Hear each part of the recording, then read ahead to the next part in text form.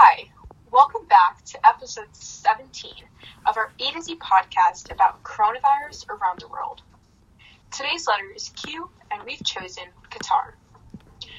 As of today, there are 1,832 confirmed cases, 131 recovered cases, and 4 deaths. Its population is 2.8 million people. It's located in the northeast of the Arabian Peninsula.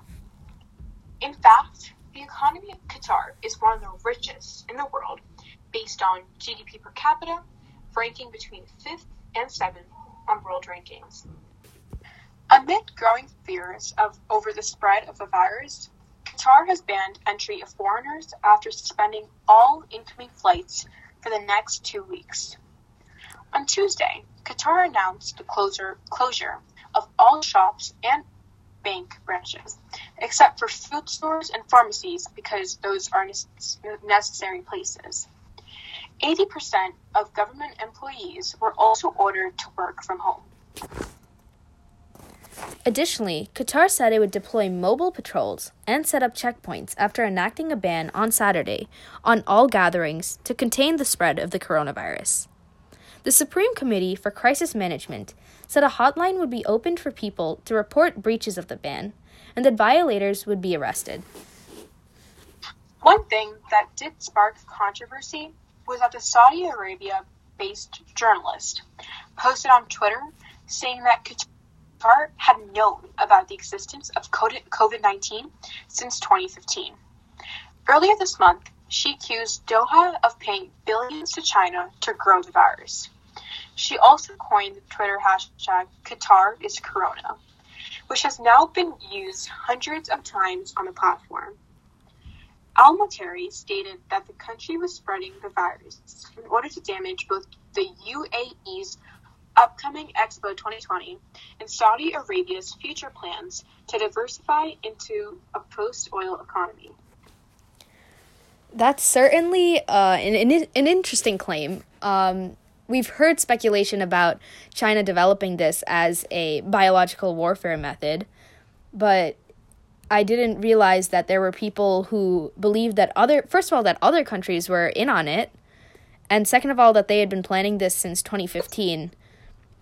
I've definitely heard the speculations and the rumors, but just seeing someone put it into text and broadcast it all over social media makes it seem a little more scary, honestly. I'm not sure if I completely believe the allegations, but I guess at this point, there's no way to be sure. I mean, in my opinion, I'm not sure if I agree with it either, but this speculation does show that there's like a feud between the public and social media versus the government, and we've seen this in earlier episodes where there's a spread of false information or the truth that the government is trying to stop for various reasons, which we don't know. So, yeah. And right now, as we can see, that it was a Saudi Arabia-based journalist who said that Qatar was doing this in an attempt to foil Saudi Arabia's plans to diversify in a post-oil economy. So clearly other nations are sort of jumping onto these allegations and using it to sort of battle each other. So I think that's where it becomes an issue. Not the fact that they're targeting the country that did it, honestly. It's the fact that they're kind of using this as a way to start up more conflicts in a time where we really just don't need that right now. We don't need countries fighting each other. We need them all to be unified to fight the coronavirus.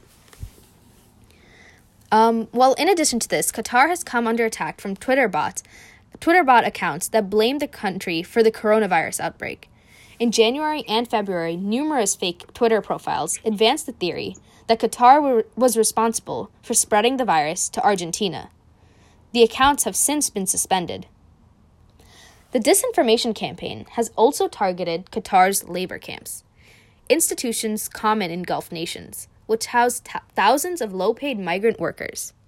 One Saudi newspaper has published a number of stories about the outbreak of COVID-19, affecting hundreds of people in the industrial areas outside Doha, where many of Qatar's 1.9 million migrant workers live. And other information suggests that Qatar's labor camps are being locked down by authorities, and workers with coronavirus concentrated inside them are in conditions that deny them basic human rights. And also, according to another report, hundreds of construction workers now have the virus amid this global pandemic, and Qatar's policy of concentrating the people together in squalid, overcrowded camps enables this virus to spread so quickly. So this is similar to those labor camps in Qatar, similar to the slums found in both countries like India and Pakistan that we've mentioned previously. And when they're housing thousands of low-paid migrant workers, it's suffice to say that they won't have the sanitation needed, and just overcrowding in general makes an entire area that much more unsanitary. And so I think that even though it was disinformation campaign, I don't think it would be that unlikely to believe, considering the conditions that they are facing right now. So I think that the government should certainly watch out for how coronavirus affects these camps, and they should stay vigilant and ensure that they are doing what they need to maybe even focus more on these areas that have a higher likelihood of getting contaminated by corona. And also, one other thing that I wanted to bring up is Qatar Airlines. It's a very famous airline that many people use while traveling abroad. But because of the cancellation of flights, and because people aren't supposed to go out to a different country and they're supposed to stay within their house, airlines are definitely losing money, and Qatar Airlines definitely as well, which is why airline prices are so cheap currently. So this can also affect the economy. Yes, and that's an issue that we're seeing with many countries, so that once again is another trend. Looking at countries like Barbados, who rely so much on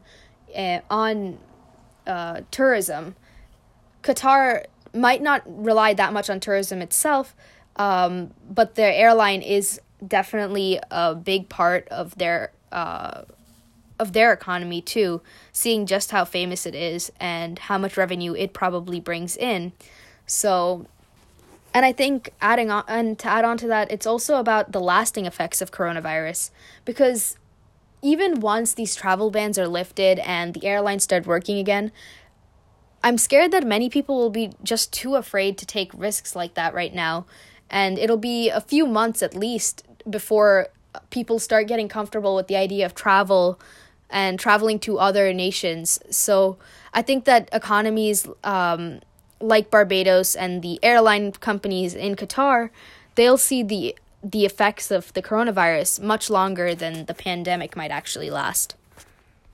Well, that's it for today's podcast on Qatar. Join us next time to find out what country we choose to explore for the next letter in our series, R. This is Sophia. This is Vina. See you next time.